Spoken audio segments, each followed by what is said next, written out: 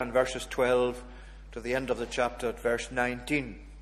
Beloved, do not be surprised at the fiery trial when it comes to test you, as though something strange were happening to you, but rejoice insofar as you share Christ's sufferings. Persecution has always been a feature of the life of the church, of the experience of the church, all the way down through the centuries. And of course that persecution varies in intensity from one outbreak to another. It varies in terms of its duration. Sometimes it lasts a long time, sometimes it's a very short period. But there is always, somewhere or other, persecution against the people of God, against those who testify to be Christ's people.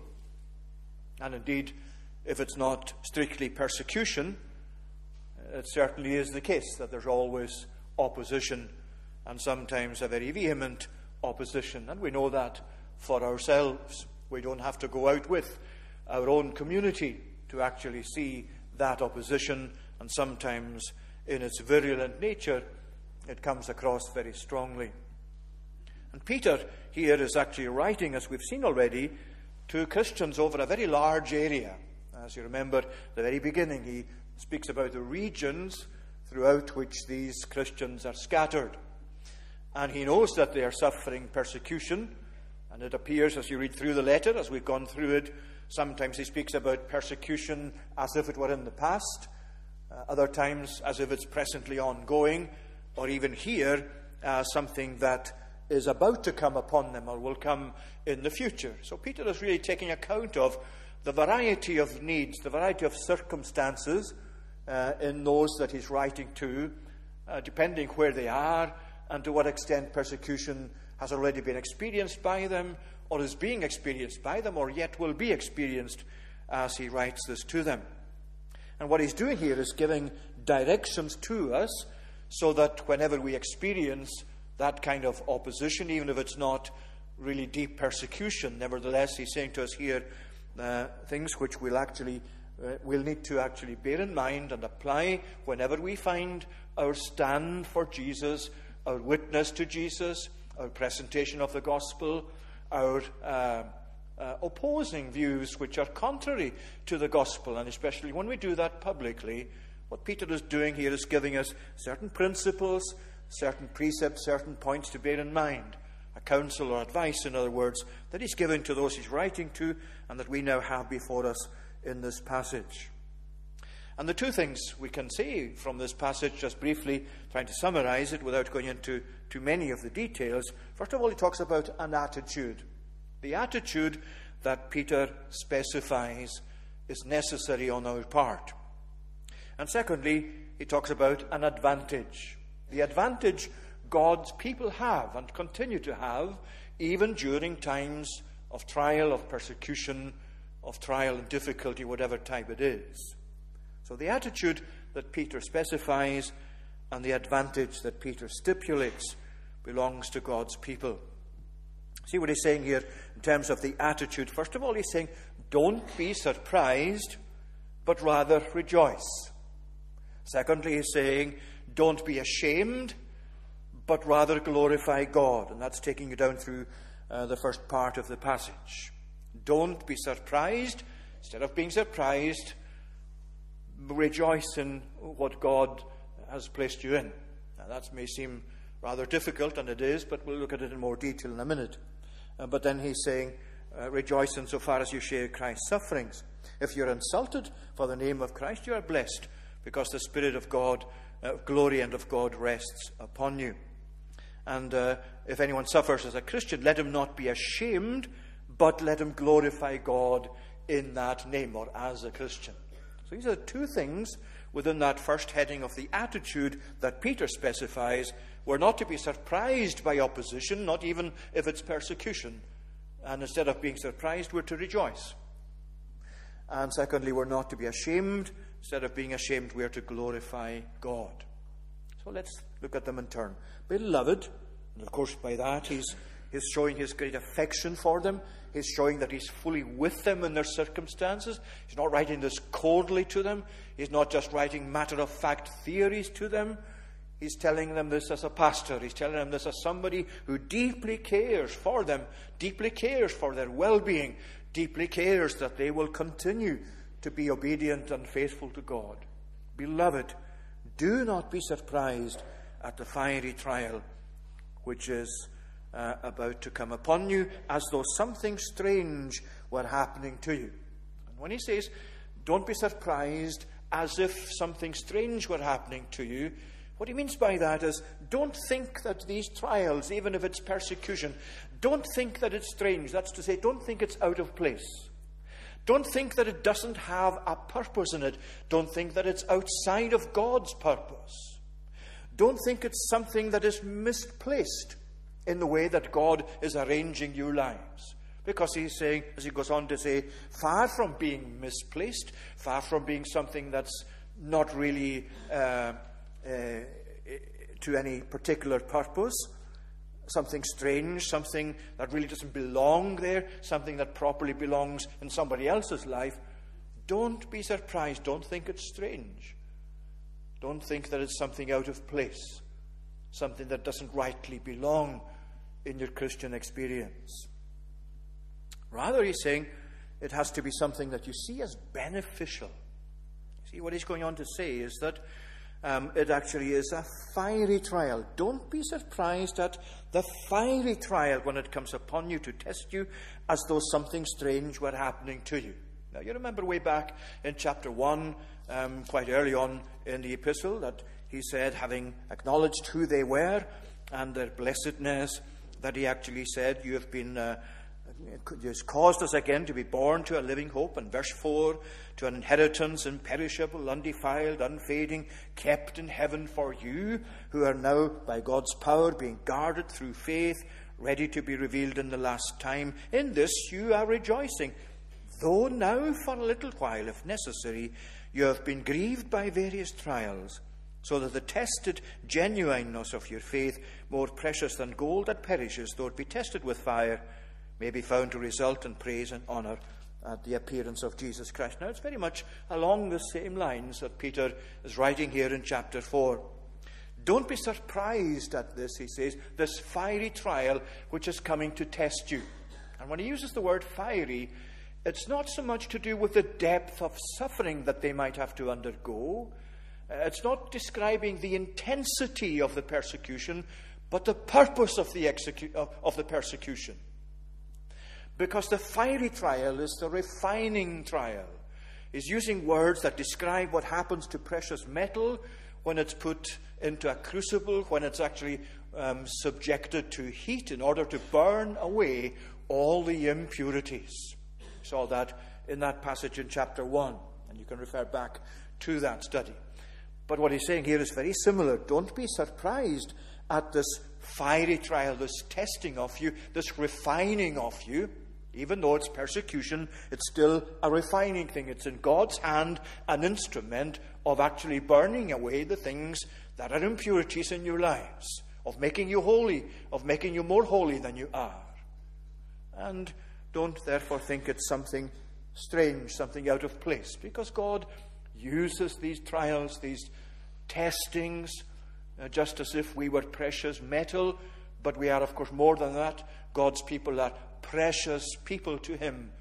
And as they are precious to him, he is determined that they will actually be like him, that they will be perfectly like him, that they will bear his image and the image of Christ finally in heaven to perfection. And on the way there, he's busy working in their lives. He's busy working in them as they're going through these various trials, so that they are now saying, well, yes, this is hard going. Sometimes it's a real struggle for me. Sometimes I know that my faith is really put to the test.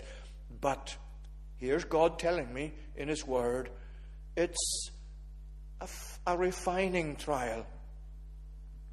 It's a testing by fire. It's something far from being strange that has his purpose in that way in it. And so that's a constant theme in the epistle. And not only that, but it's really a constant theme throughout the Bible, isn't it? We're going to be singing in conclusion tonight from Psalm number 66, which really looks back at some of the history of God's people that the psalmist is there recalling. And he's calling people to rejoice in the Lord. He's calling to the whole earth to shout out for joy. Come and see what God has done. And he goes back to the Exodus. He turned the sea into dry land. They passed through the river on foot, and we did rejoice in him. And then he actually then goes on to say, for you have tested us. You have tried us as silver is tried. You brought us into the net. You laid a crushing burden on our backs. You let men ride over our heads. We went through fire and through water. You might think that's misplaced, isn't it? In a psalm that's calling upon people to rejoice in the Lord, that's calling on the whole earth to sing the glory of the name of God. Is this the God that he's actually talking about? This God who he's saying brought them into the net, who tried them as silver is tried, who let men ride over our heads? Yes, that God. Why? Well, he says, yet you have brought us out to a place of abundance, or to a place of wealth. That's the outcome. That was what was at the end of the trial. That's what God was intending all the time, to bring his people into possession of, into the enjoyment of. I know that's very difficult when you are struggling, and when the going is tough, and when you know that this life is really at times a wilderness that you have to plow through. And there doesn't seem to be much in it to benefit you. And your soul is hurting. And you're asking, well, why this for me, Lord? Why am I this compared to other people, like the psalmist in Psalm 73? But where we need to be readjusted in our thinking, Peter is actually bringing us face to face with that. Don't be surprised at this fiery trial which is coming upon you to test you, to refine you, as though something strange would happen. Instead, he says, rejoice insofar as you share Christ's sufferings. And that really corresponds, doesn't it, to the beatitude that Jesus himself spoke about in Matthew 5. Blessed are those who are persecuted for righteousness' sake. It's amongst those wonderful beatitudes that Jesus spoke of there in the whole list of them. And it's one of those that's maybe surprising to us at the beginning. Blessed are those who are persecuted for righteousness' sake, for theirs is the kingdom of heaven. It's to them the kingdom of heaven belongs. That's their property. That's what rightly belongs to them. In Christ, God has made it over to them. And so they're blessed people, even when they're persecuted, when they're entering through the struggles of this life. They still remain blessed. God's blessing has not been removed. God's promises have not. In verses 12 and the advantage they have continues as God's people, for to them belongs the inheritance of God's people. So they are to rejoice. But how are they going to rejoice? How do you rejoice when you are passing through the fiery trial?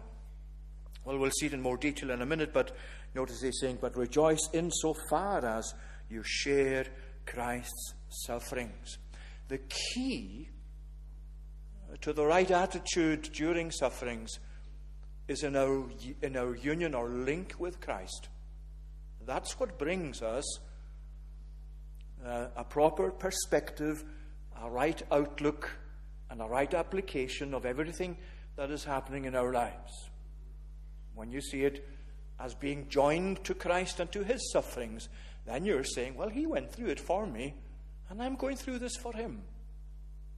He did this because he loved me, and surely it's all too little for me to do this if I love him. We'll look at that in more detail in a minute. So don't be surprised, he's saying. Instead of that, rejoice insofar as you share Christ's sufferings. But then he says, don't be ashamed. What he says there in verse 16, if anyone suffers as a Christian, let him not be ashamed. He said, verse 15 there, let none of you suffer as a murderer, a thief, an evildoer, or as a meddler. That's similar to what we saw before, that sufferings that come to us justly Well, that's different to those that are laid upon us unjustly or just because we happen to be Christians. What he's saying here is, if anyone suffers as a Christian, this is a word used only here and in the book of Acts to describe God's people. But it's there, if anyone suffers as a Christian. And you can see that, by the way, you can see that even in those early times of the church, when Peter was still living as an apostle, these people had come to be known by this name. Christians. People who follow Christ. People who take the name of Jesus as their Lord and are obedient to him.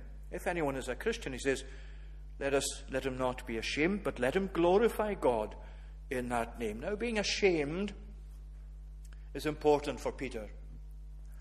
We've seen already how much he's borrowing from his own personal experience. And as he's looking back over his life, you can just see him thinking through these words, as it were, when he's saying, if anyone suffers as a Christian, let him not be ashamed. Because there was a time he was ashamed. He was ashamed to own himself as a Christian. He was ashamed even at the challenge of a little girl who came to him and said, shortly before the Lord was led out to his death, and there was Peter, and there's this girl coming to him and saying, you also are one of these disciples, are you not? And Peter denied it, as you remember very well. 3 times he denied being one of Christ's people. And he was very ashamed of that. When he realized it, when Jesus looked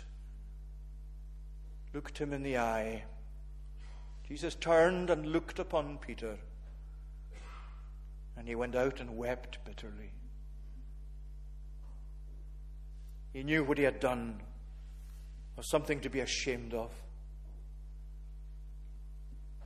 He had been challenged about his link with Jesus, his being a follower of Jesus, and he had out of fear, whatever it was happening in his heart at the time, he was ashamed to confess it. It made a coward of him, and he denied his Lord.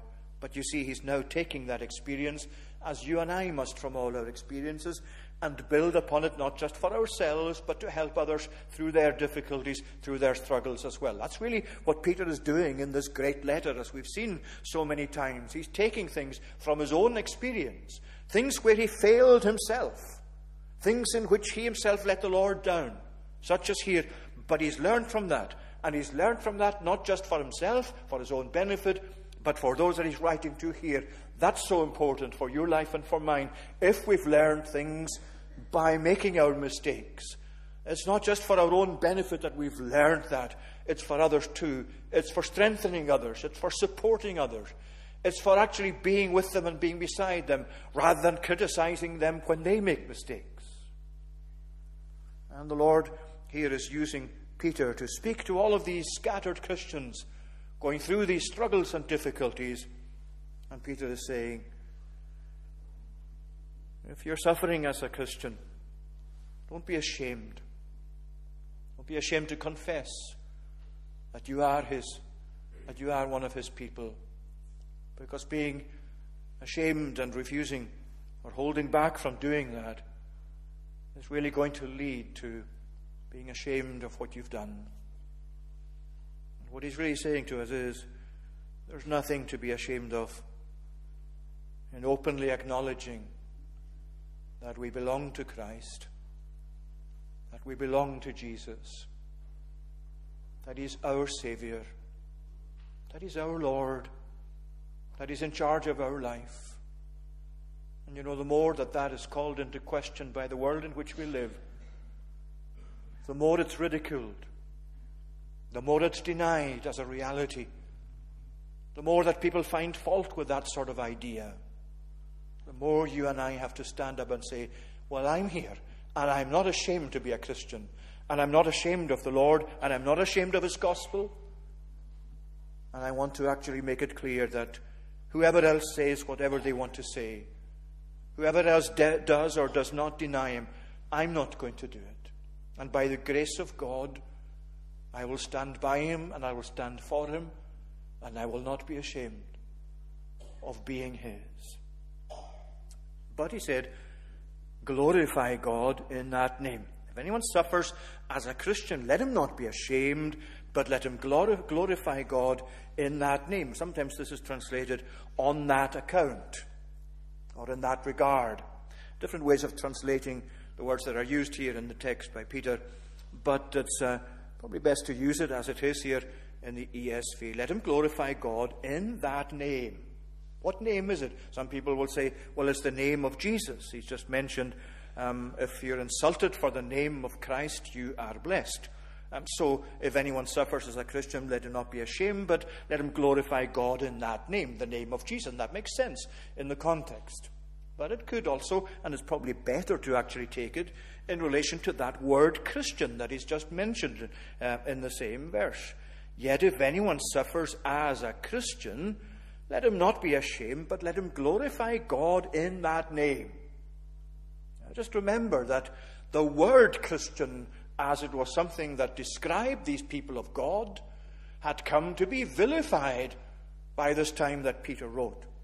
And after this, there would be certain Roman emperors that, even in Peter's own time, who lived during the time of the Emperor Nero, who became a despot, and other emperors even after that too, as the Roman Empire began to break up, and sometimes that was taken out on the Christians, and they were put to the sword and put to the lions. Well, there were many times when deliberate persecution was organized, right from the very top level of the Roman Empire, against these Christians who were blamed when things went wrong.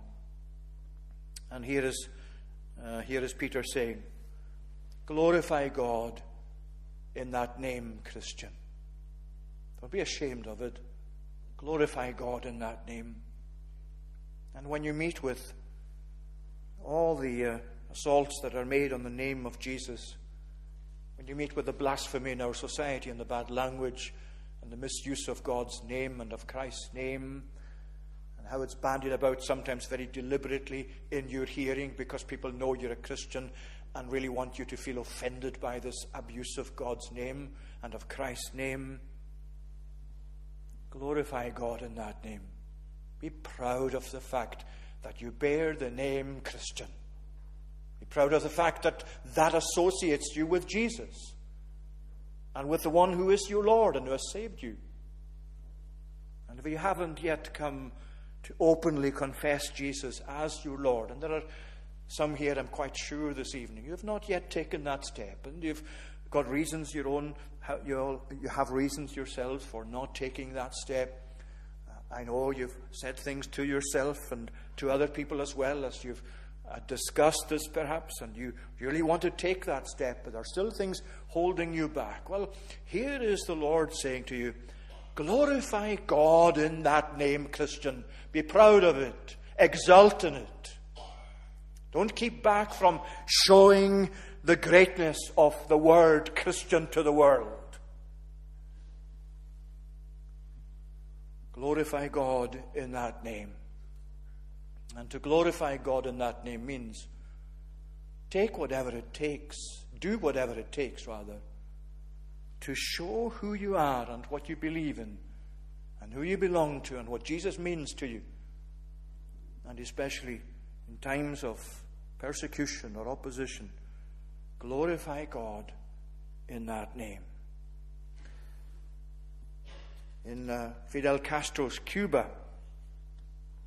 a man called Armando Valladares was imprisoned in 1960, just for something very simple, but he was accused of plotting against the state. And in 1960 he was sent to prison. He spent 22 years in prison in Cuba, sometimes and most of the time in terrible conditions. And many times he would hear men led out to be executed. And some of them were Christians, and those who were Christians very often called out, "Long live Christ the King, down with communism." And they would shout that out. And he confesses that these shouts, these confessions really got to his heart. They affected him deeply. And the authorities from 1963 onwards, he tells us, They actually gagged the prisoners that were being sent out to their execution so they couldn't speak out about Jesus and others would hear them. But in this book, he wrote a book, and the book is called Against All Hope. And in that book, he tells about his experiences and how he exercised faith in God. And in one passage, this is what he says. I was utterly exhausted. The lack of sleep and the tension were seriously affecting me. I sought God then. My conversations with him brought me a spiritual strength that gave me new energy. I never asked him to get me out of there.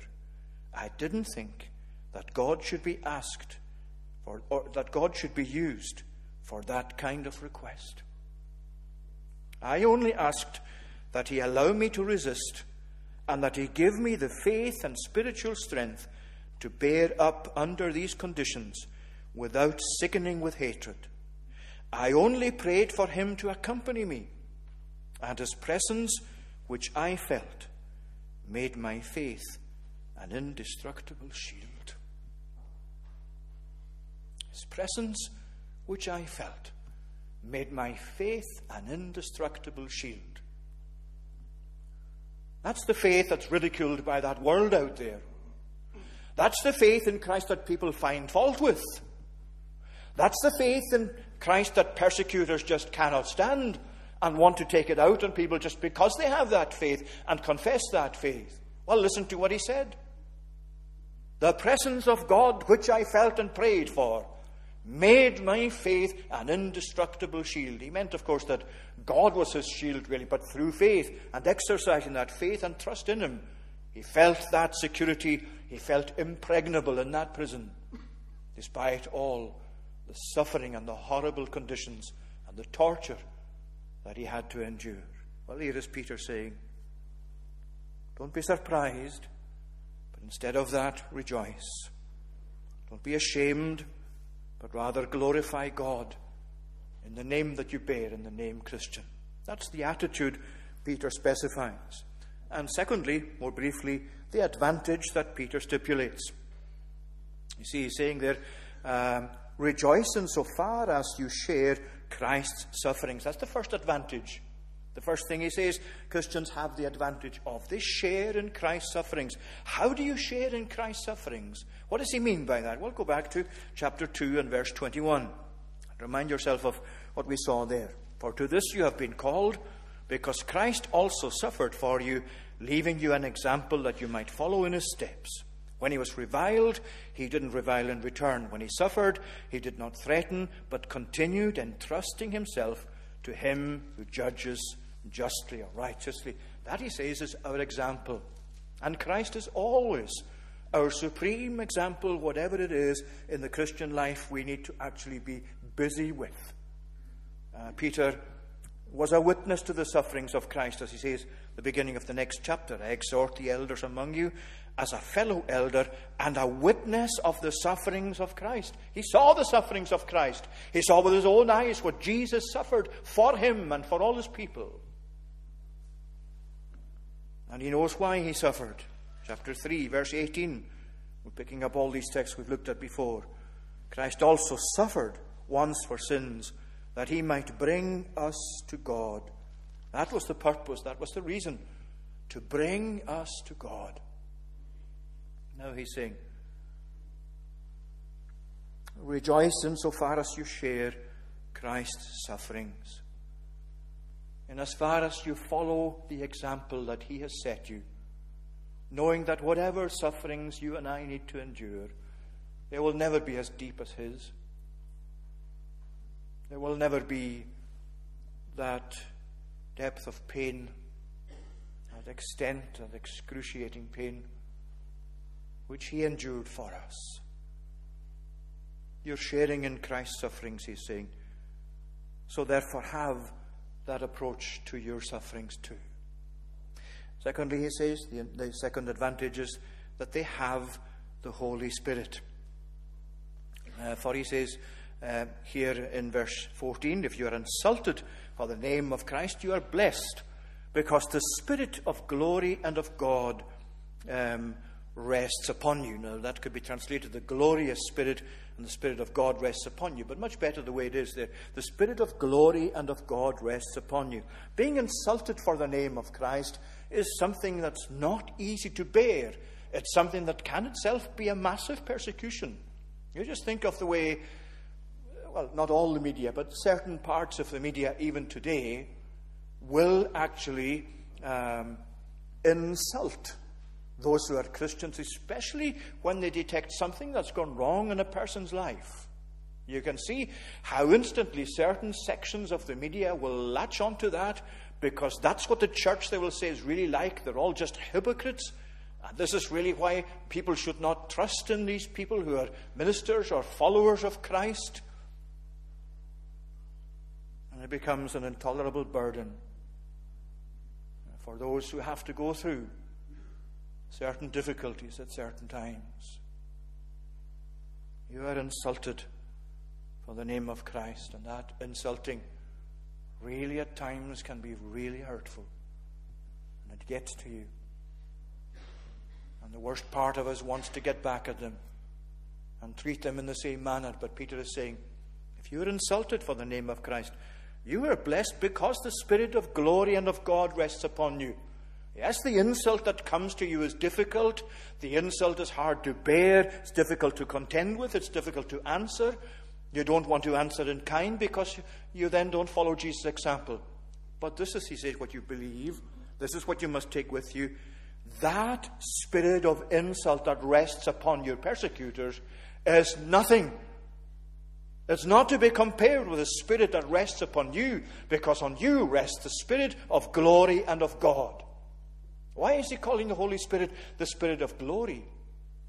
Well, not just because the Spirit is the glorious Spirit, the Spirit of glory because he also is God. He's the Spirit of glory because that's where he's taking these persecuted people. He's the Spirit of glory because that's the end of their journey.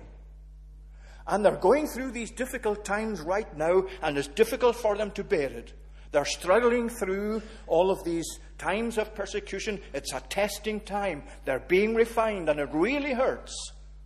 And they're being insulted for the name of Christ. But he says, remember the Spirit of glory is resting upon you. Remember the outcome of God's work in your life. Remember what that's going to lead to. Remember what the end is, what the terminus is. The Spirit of glory and of God rests upon you. That's your advantage, along with sharing in Christ's sufferings. Remember the Old Testament, where the Holy of Holies had the presence of God signified, and the glory above the mercy seat.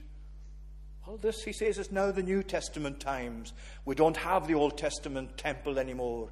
We don't have that tabernacle. We don't have God present in that way. We have something even greater, something to our great advantage. He is actually in us, and he's resting upon God's people. And that Shekinah glory of the Old Testament, if you like, has come to be transferred as it is in Jesus and rests upon the people of Christ. That's their advantage. They have that Spirit, the Spirit of glory and of God, resting upon them. You know, your position tonight and the nature of your character as a Christian is indescribable.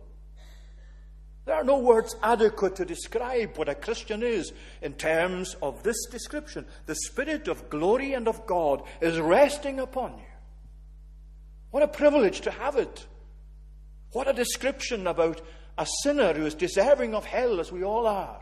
That when God comes into our lives, and when God changes us, and when we're converted, and when we come to know this Jesus for ourselves, as Peter is saying, well then, from then on, the Spirit of glory and of God rests upon you, and whatever happens to you, that's not going to go away. That's not going to change. The end of your course is not going to be altered by all the insults that are heaped upon you on the way there. You're blessed. You are blessed because there's nothing else like this anywhere else. A people who have that Spirit of glory and of God resting upon them. And then, of course, he comes to various conclusions. Now, we've pretty much run out of time, but let me just summarize in conclusion there from verse 14 onwards. 15 onwards. In verse 13, we've seen rejoice greatly, because he's then saying you are united to Christ and united to his sufferings, that you also may rejoice and be glad when his glory is revealed. That's another privilege or another advantage, you might say. That's the end of your journey. But he's talking here about, for he says, it's time for judgment to begin at the household of God. And if it begins with us, what will the outcome be for those who do not obey the gospel of God? And if the righteous is scarcely saved, what will become of the ungodly and the sinner? Now he's borrowing from Ezekiel chapter 9 and Malachi chapter 4, where we read, and there's a combination of the imagery or the words in those passages, because talking about fire in those passages and God's coming with fire. Now, fire in this imagery is really something that has two sides to the meaning of it. Fire, as far as the fiery trial is concerned, is for the refining of God's people. They are being processed for glory. But fire is also used in terms of describing the judgment of God for those who obey not the gospel of God. And he's putting together in verses 17 and 18 here terms which really pretty much amount to this. He's saying here in verse 17, if the judgment begins at the household of God, if it's really something where God's people are being refined through the sufferings of their persecution and their difficulties, what will the outcome be for those who do not obey the gospel of God? If this suffering of God's people is eventually going to lead forwards, onwards to glory, to heaven, to being with Jesus, what about those who don't obey? Well, isn't it obvious that it's a contrast that Peter has in mind? And although he doesn't answer the question directly, the answer is obvious, isn't it? If for God's people the sufferings of the journey end up in glory, the sufferings that are ahead of those who are lost are indescribably great. And that's what he's saying in verse 18. If the righteous is scarcely saved, and you mustn't misunderstand what that's saying. What he's saying there is, if the righteous through difficulty is saved, scarcely means with great difficulty. Not that God has a difficulty in saving us. He's talking about these trials, these fiery trials, these persecutions that God's people have to go through, whatever trials they may be. They're scarcely saved. They're saved through these difficulties, or having to go through them.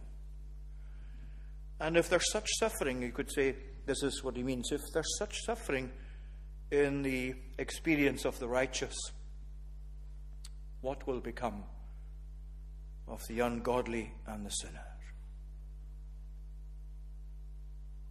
What must the sufferings of the lost be like, if the sufferings of the saved can sometimes be so deep? That's what he's saying. That's what he's saying to you and to me tonight.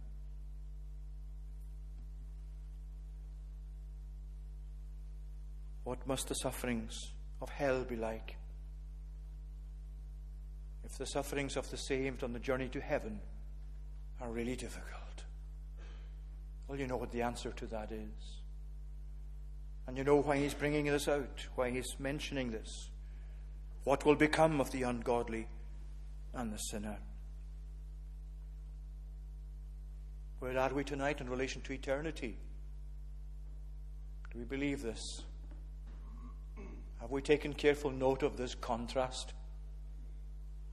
Or remember that the ungodly and the sinner are not just notorious criminals, people who have committed some desperately wicked act in public. The Bible often uses the word wicked just simply to describe those who have not accepted God and God's offer in the gospel and the Savior, Jesus Christ. It's not what people think of me tonight that counts.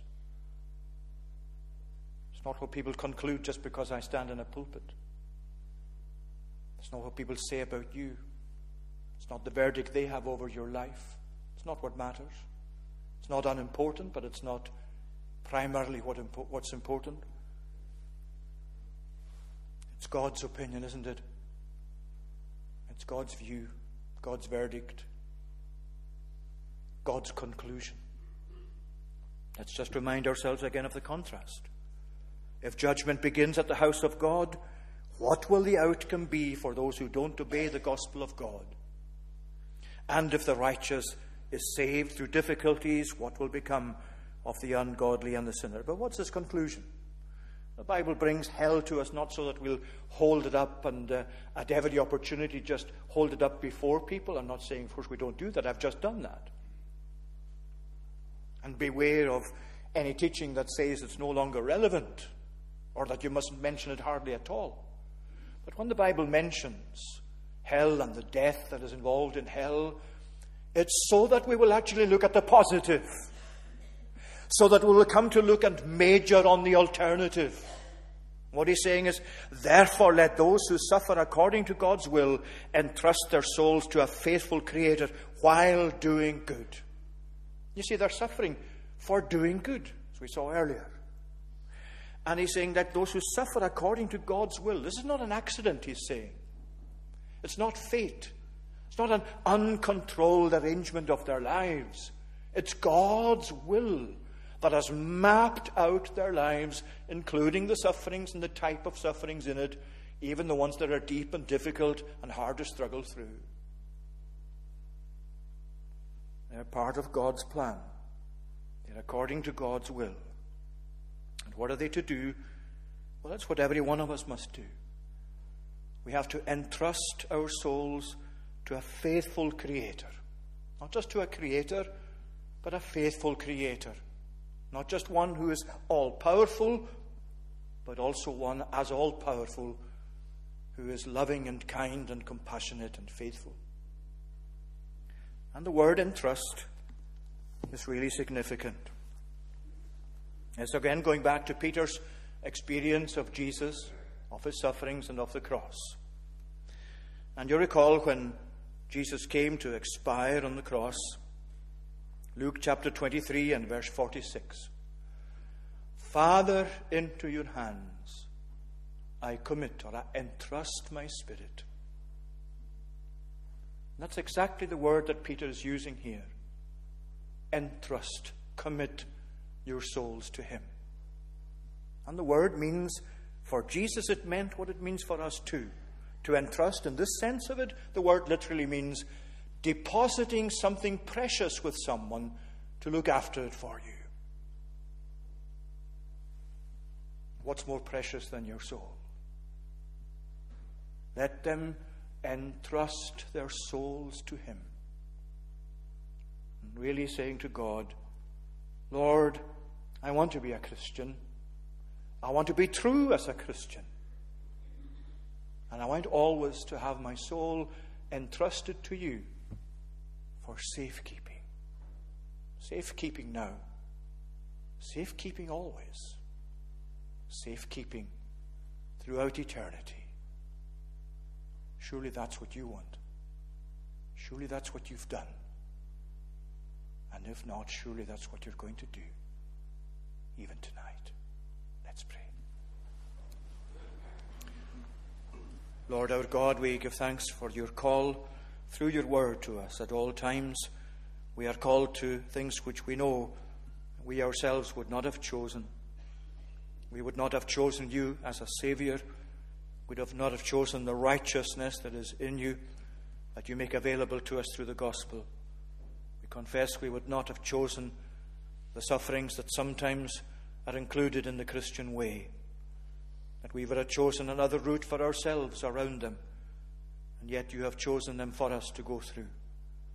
Give us wisdom, we pray, and grace to strengthen us, so that we may be true to you, and so that we may know the benefits and the advantages that belong to your people even in such circumstances. Keep us, Lord, we pray, from being ashamed of you. Keep us, we pray, from going astray, and grant that in all of these things and all that we have had before our minds this evening, we might indeed glorify God in the name of Christian. Hear us, we pray, for Jesus' sake. Amen. We're going to conclude our service this evening singing in Psalm 66, some of the verses we quoted from earlier.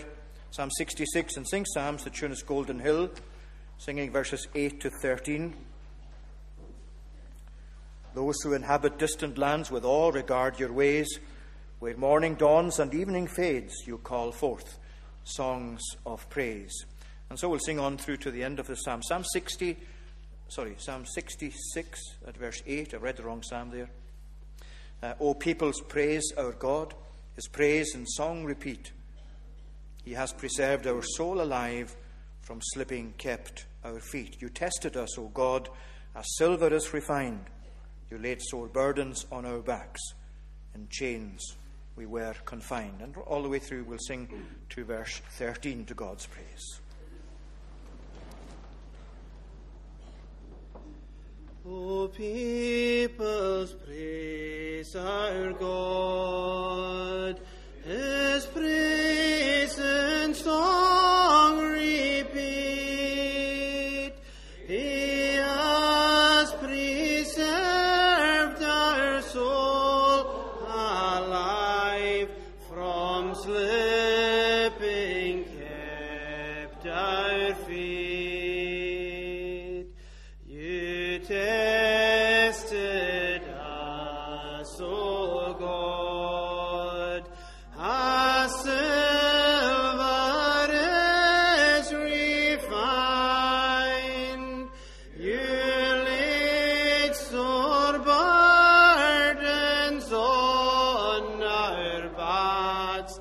In chains we were confined. You let us be oppressed. We went through flood and fire, but yet you brought us to a place which met your heart's desire. With whole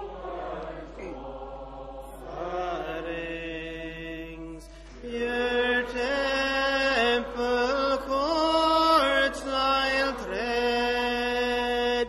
I will fulfill my vows to you, the promises I made. I'll go to this door to my right this evening. Now may the grace of the Lord Jesus Christ, the love of God the Father, and the communion of the Holy Spirit be with you, now and always. Amen.